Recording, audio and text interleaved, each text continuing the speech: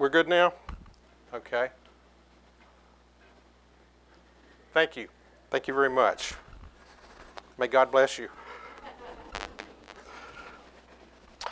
One of the great questions is whether Jesus Christ is a good man or a God man.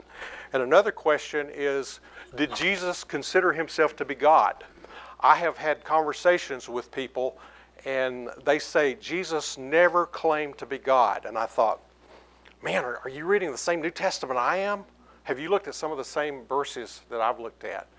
So Dr. David Jeremiah, you've probably heard him on the radio. One of his quotes he likes is, one of the great theological debates today is whether Jesus Christ is the God-man or just a good man.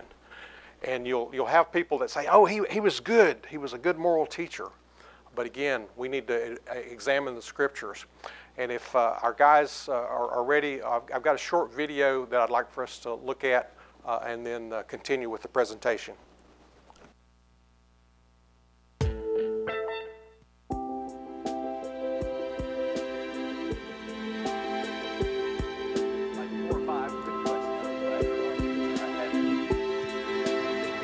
Jesus. He was born and he became this prophet for eventually what would become Christianity. And then at the age of 32, he died on the cross, and it's 3 days later he was resurrected. I don't really have an opinion on Jesus. I believe that religion was just created to control the masses, really. Jesus is our Lord and Savior that died on the cross for us for our sins. Jesus is a person that existed that continues to enrich the lives of people every day. Jesus is God's son, and he was sent to save our sins. I think he is a pretty cool guy. He had a peaceful philosophy. I think he's misinterpreted by a lot of people. He's the savior of this world. I don't know, because I don't really believe in him, so I don't really think anything of him. He could have been a real person. I'm sure he was. I'm sure he was just, good at what he did or something. I feel that Jesus is a modern-day scapegoat. Jesus is God, I think. Mm-hmm. Yeah, I just learned that. Jesus was a man, from what I figure. Who is Jesus? He was a dude. Lived back in the day. Pretty awesome. He had a beard. He was just kind of a guy with a really unique, positive message that kind of gave a lot of people a lot of hope. He probably existed, but I don't believe that he was the Son of God or anything. He died on the cross for us and to save us and rose again from the dead. I wanted to sound smart, but...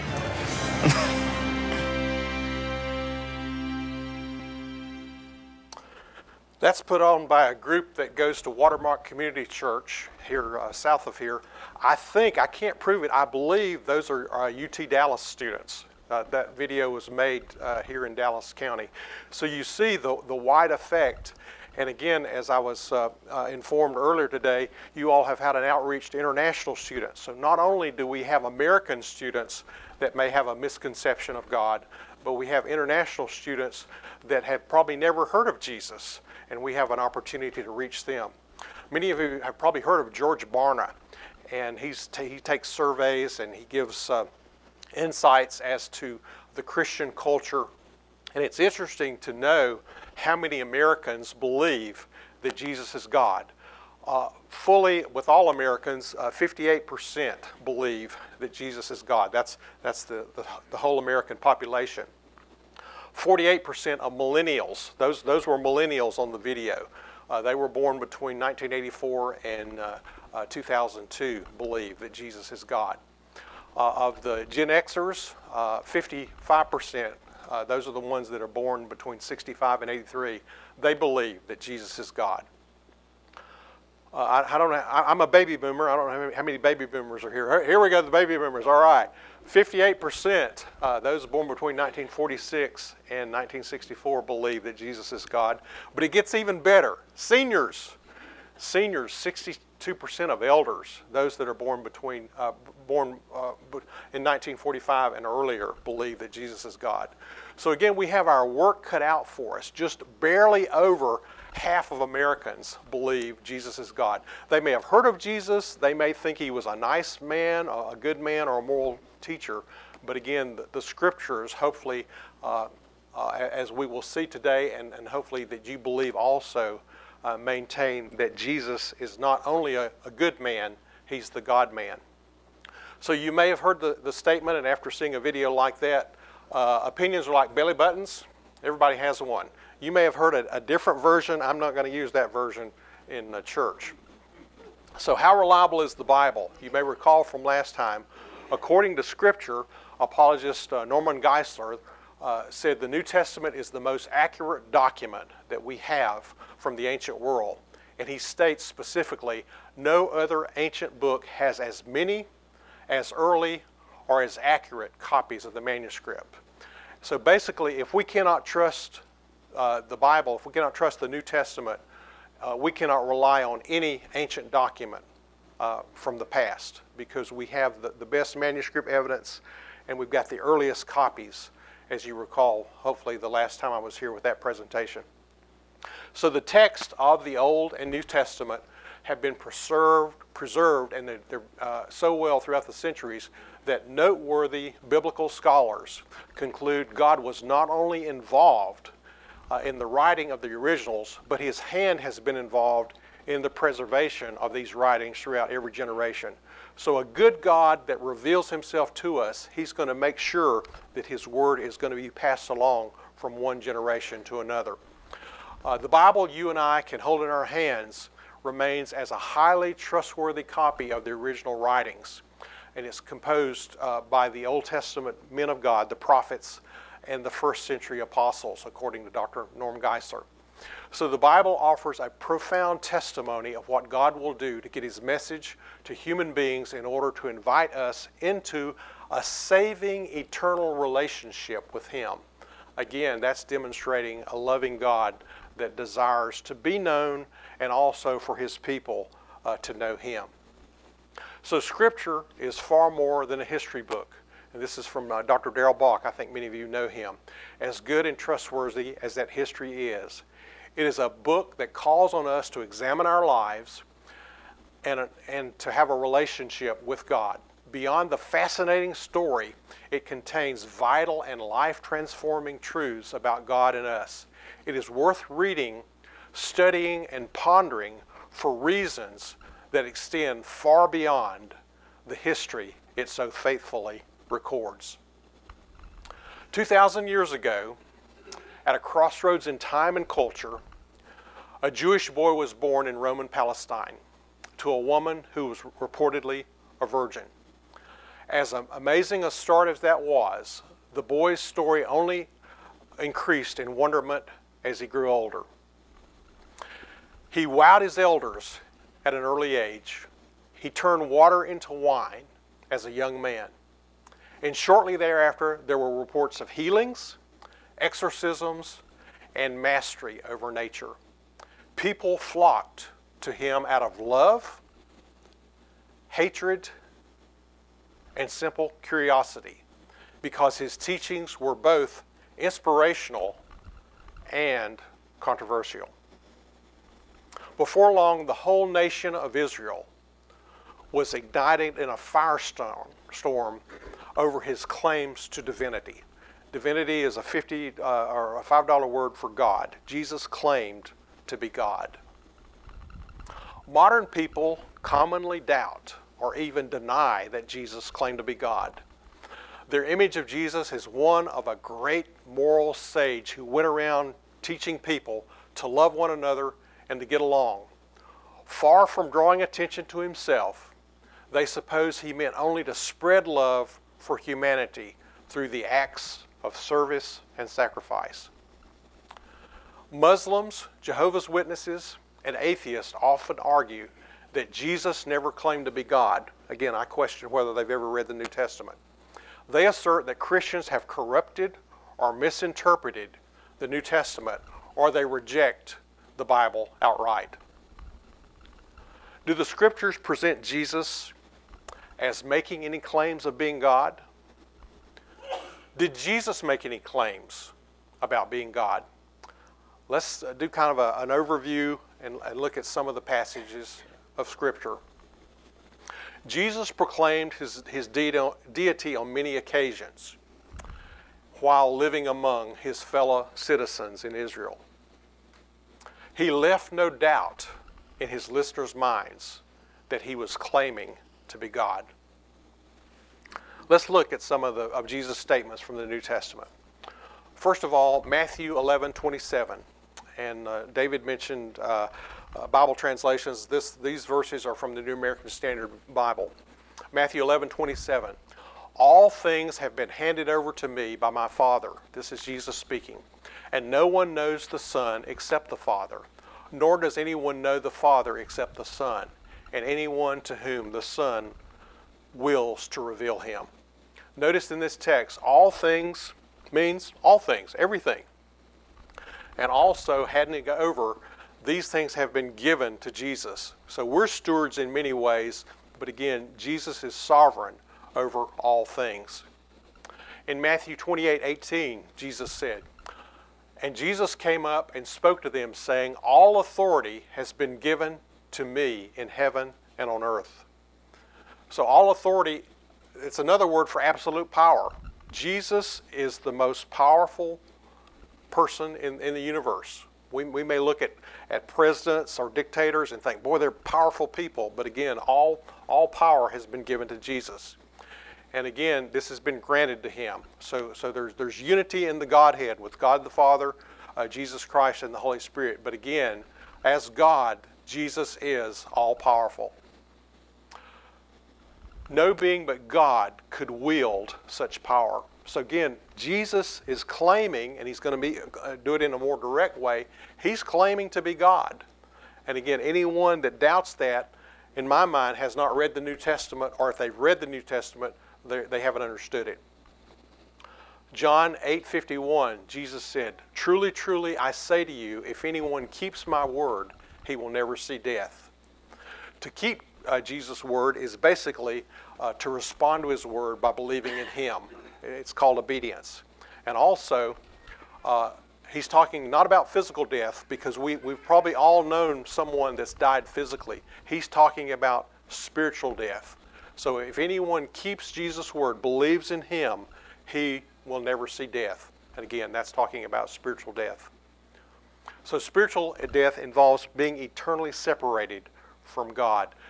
Physical death is separation from the inner man or inner person from the physical body. So spiritual death, again, is separation of the inner person from God forever.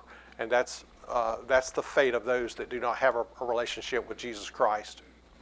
So only God would have the capability of making and fulfilling such a promise. And that's the promise that Jesus has made. In John 8:58, Jesus said to them, truly, truly, I say to you, before Abraham was born, I am. And again, that's a profound statement. He's saying, before Abraham was born, and Abraham was the father of the Jewish nation who lived 2,000 years before that. He's saying, I existed before Abraham. So I am, again, is a word phrase that he's talking about. I existed not only as a person, not only as a human, but I existed as God. And again, Abraham, the father of the Jewish people, lived over 2,000 years before Jesus made this statement, 2,000 years before Jesus' incarnation, before Jesus took on flesh. He's always existed as God, but he took on flesh and came down and dwelt among his people. So Jesus employs the same words for himself that God used with Moses when he interacted with Moses personally, his very name, to identify himself as he did in Exodus 3:14. God says to Moses, I am who I am. And he said, thus you shall say to the sons of Israel, I am has sent you. Again, the God of the universe. Another word for I am is the self-existing one. So that's what Jesus is saying. I am God. I am the self-existing one. Not only did I come to earth to reveal the Father to you and to die on the cross, but I am the eternal God. So Jesus is very plainly claiming this and revealing this to the people that he interacted with. John 10:30, I and the Father are one. Again, this is Jesus' statement. I and the Father are one. One, again, We believe in the Godhead. We believe that there's three persons in the Godhead, and they have unity in their purpose or their will. Again, we believe in the unity of the Godhead. So Jesus, as the eternal Son of God, is fully equal to the Father. God the Father is God, Jesus Christ is God, and the Holy Spirit is God. In John 14:9, Jesus said, "Have I been so long with you, and yet you have not come to know me, Philip?" Philip said, "Show us the Father. He who has seen me has seen the Father. How can you say, 'Show us the Father'?" Jesus is living out what he expressed in John 10:30. I and the Father are one. They're the same. Jesus was often threatened with death because of his claims of being God, of his claims to deity. Why did the Jewish leaders want to kill Jesus? What was their main criticism with Jesus? Blasphemy. Literally, blasphemy means to speak harm. And in the biblical context, blasphemy is an attitude of disrespect that finds expression in an act directed against the character of God. Blasphemy is profane or contemptuous speech or writing about or action toward God. The Old Testament law prescribed death by stoning for blasphemy, according to the Bible Knowledge Commentary. Note these very words from God to Moses. "You shall speak to the sons of Israel, saying, if anyone curses his God, then he will bear his sin. Moreover, the one who blasphemes the name of the Lord shall surely be put to death. All the congregation shall certainly stone him, the alien as well as the native. When he blasphemes the name, shall be put to death." That's from Leviticus 24, verses 15 and 16. So the Jews were monotheists. They believed in one God. They took blasphemy very seriously, and claiming to be God was just not a small blasphemy, it was the highest blasphemy. They accused Jesus of blasphemy on several occasions. God alone can forgive sins. We realize that. We acknowledge that. But you know what?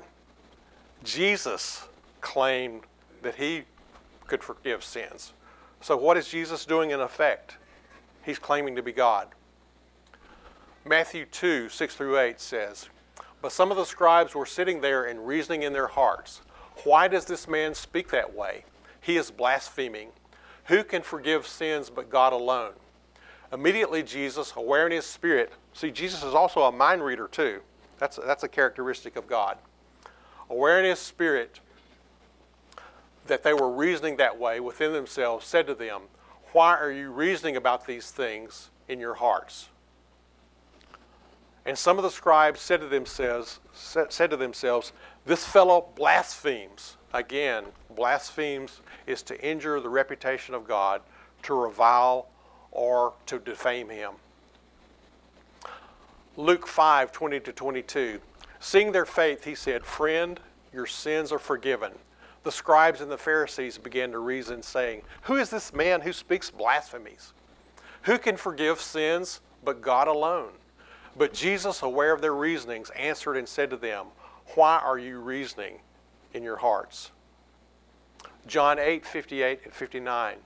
Jesus said to them, "Truly, truly, I say to you, before Abraham was born, I am." Therefore, they picked up stones to throw at him. But Jesus hid himself and went out from the temple. Again, his audience knew what Jesus was claiming. They were very clear that he was claiming to be God. And again, the consequences of that was stoning, since they considered it blasphemous with Jesus making such statements. Again, John 10, 30 and 31, "I and the Father are one." Jesus is claiming to be God. Again, the Jews are monotheists. They believe in one God. So the Jews picked up stones again to stone him. John 10:33, The Jews answered him, "For a good work we do not stone you, but for blasphemy, and because you, being a man, make yourself out to be God." The next 3 slides detail Jesus affirming he is God by applying words to himself from Psalm 110:1 and Daniel 7:13 as he is being tried before the high priest and the Sanhedrin, the council of the elders. The Sanhedrin was the Jewish nation's official judicial body. The council of the elders could give a guilty verdict, but since the Jews were under Roman occupation, they were unable to impose and carry out the death penalty. Jesus' prophetic words inform us of his resurrection, return to heaven, and return to earth with God's authority to establish a worldwide kingdom, according to Dr. Thomas Constable. Matthew 26:64-66. Jesus said to him, "You have said it yourself. Nevertheless, I tell you, thereafter you will see the Son of Man sitting at the right hand of power and coming on the clouds of heaven." Then the high priest tore his robes and said, "He has blasphemed. What further need do we have of witnesses? Behold, you have now heard the blasphemy. What do you think?" They answered, "He deserves death." Mark 14:61-64. But Jesus kept silent and did not answer. Again, the high priest was questioning him and saying to him, "Are you the Christ, the Son of the Blessed One?" And Jesus said, "I am. And you shall see the Son of Man sitting at the right hand of power and coming with the clouds of heaven." Tearing his clothes, the high priest said, "What further need do we have of witnesses? You have heard the blasphemy. How does it seem to you?" And they all condemned him to be deserving of death. Luke 22:67-71. "If you are the Christ, tell us." But he said to them, "If I tell you, you will not believe. And if I ask a question, you will not answer. But from now on, the Son of Man will be seated at the right hand of the power of God." And they all said, "Are you the Son of God then?" And he said to them, "Yes, I am." He's using the same words that God revealed himself to Moses in Exodus. And he said to them, "Yes, I am." Then he said, "What further need do we have of testimony? For we have heard it ourselves from his own mouth." The Sanhedrin recognized Jesus' statement to be an unequivocal claim to be the Son of God. This was a claim to be God. Consequently, it appeared to them to be blasphemous. They now had sufficient grounds to demand the death sentence from Pilate. Jesus was tried and convicted of blasphemy by the high priest, which is why they asked Pilate to crucify him. Note their cunning hypocrisy. This is from Luke 23:1-2. Then the whole body of them got up and brought Jesus before Pilate. And they began to accuse him, saying, "We found this man misleading our nation and forbidding to pay taxes to Caesar, saying that he himself is Christ the King." The Romans would not have crucified Christ over blasphemy. That again was the Jewish offense. But again, they made up these trump charges against Jesus in order for Pilate to crucify him. Basically, they were saying Jesus is treasonous. Jesus is a traitor. That's the cunning hypocrisy they used to get the Romans to crucify Christ. Going from the Gospel to the book of Revelation, we find the rest of the story. Any of you remember Paul Harvey? The rest of the story from the New Testament.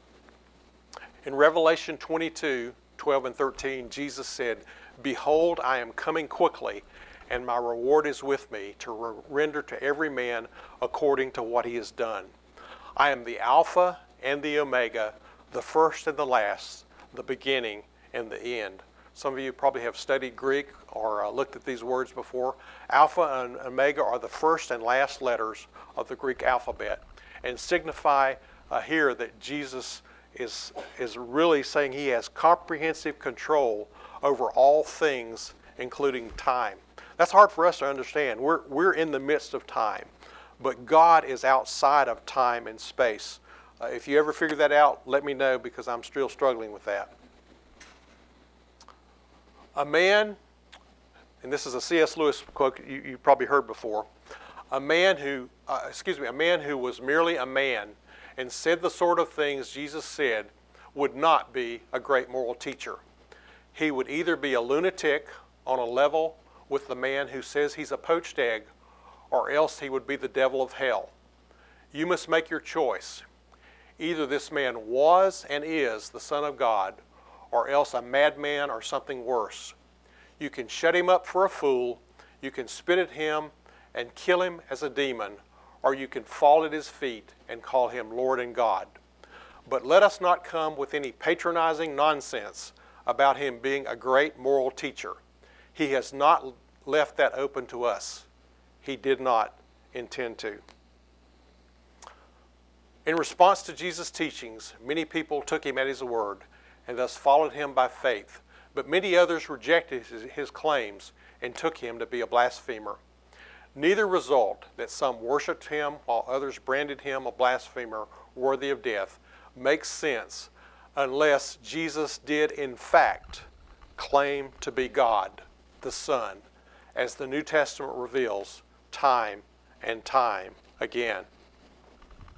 Lee Strobel, in the case of the real Jesus, says, "The one Jesus that skeptics refuse to tolerate is a uniquely divine, miraculous, prophecy-fulfilling, and resurrected Jesus, even if the evidence points persuasively in that direction. After all, that would put him in the place of being beholden to him. Their personal sovereignty and moral independence would be at risk. The problem is, that's the real Jesus." I think you're going to find that in evangelism.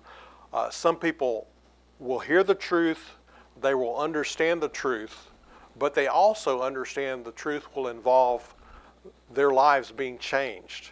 And so a lot of times they reject the gospel, not on a truthful basis, but really on a moral basis. Not much has changed in 2,000 years. Those who choose not to accept the claims of Jesus react in rock-hurling rage at the suggestion that Jesus is God. Conversely, those who know him personally and see him for who he is react with undivided devotion and praise to the man who is God. Everything of lasting importance hangs on the balance. And I'd like to change this quote, instead of what we think, to what you think and what I think. Everything of lasting importance hangs on the balance of what you and I think of Jesus and how you and I respond to his teachings. Your fate rests in Christ's hands. My fate rests in Christ's hands. According to Dr. Darrell Bock, Jesus is more than a teacher, more than a prophet, and more than a Messiah. He is the uniquely authoritative revelator of God. He is the unique Son of God. The only Jesus we have is the one whose life is recorded in the inspired pages of the New Testament. That's a quote from Dr. David Jeremiah. So who is Jesus to you? Is he a deceiver? Is he a lunatic? Is he a legend of history? That's popular, especially among the college students today. They believe Jesus existed, but they believe he's a legend, that the story started out small and it's been added to, just like the story of Paul Bunyan. They're seeing Jesus as a legend. Or is Jesus your Savior and Lord? Jesus said in John 14:6, "I am the way and the truth and the life. No one comes to the Father but through me." That's an exclusive statement. But again, if Jesus is God, we've got to believe what he said is true. He backed it up. What do they say in Texas?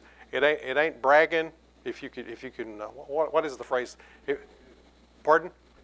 There it is. It ain't bragging if you can do it. So again, Jesus backs it up. Jesus has the credibility of what he's saying. This presentation is somewhat of an overview Again, I'm not here to plug my book, but I spent 2.5 years writing a book on the unique one. So if you'd like to get more details on the life of Jesus, I encourage you to get this book and give it to missionaries and other people, because it's basically a defense of Jesus' identity. Let's pray. Father God, again, we thank you for revealing yourself to us. And we're living in troubling times. I believe we could very well be the generation here in America that will experience persecution. I pray we will stand strong, that we would defend the faith, that we'd be able to give an answer to those that question the gospel. And I ask your blessing on this church, especially with their outreach to college and international students. These are the future leaders of the world. And I do pray that they would share the gospel, and that these people from other nations would respond to the gospel, take the gospel to their people.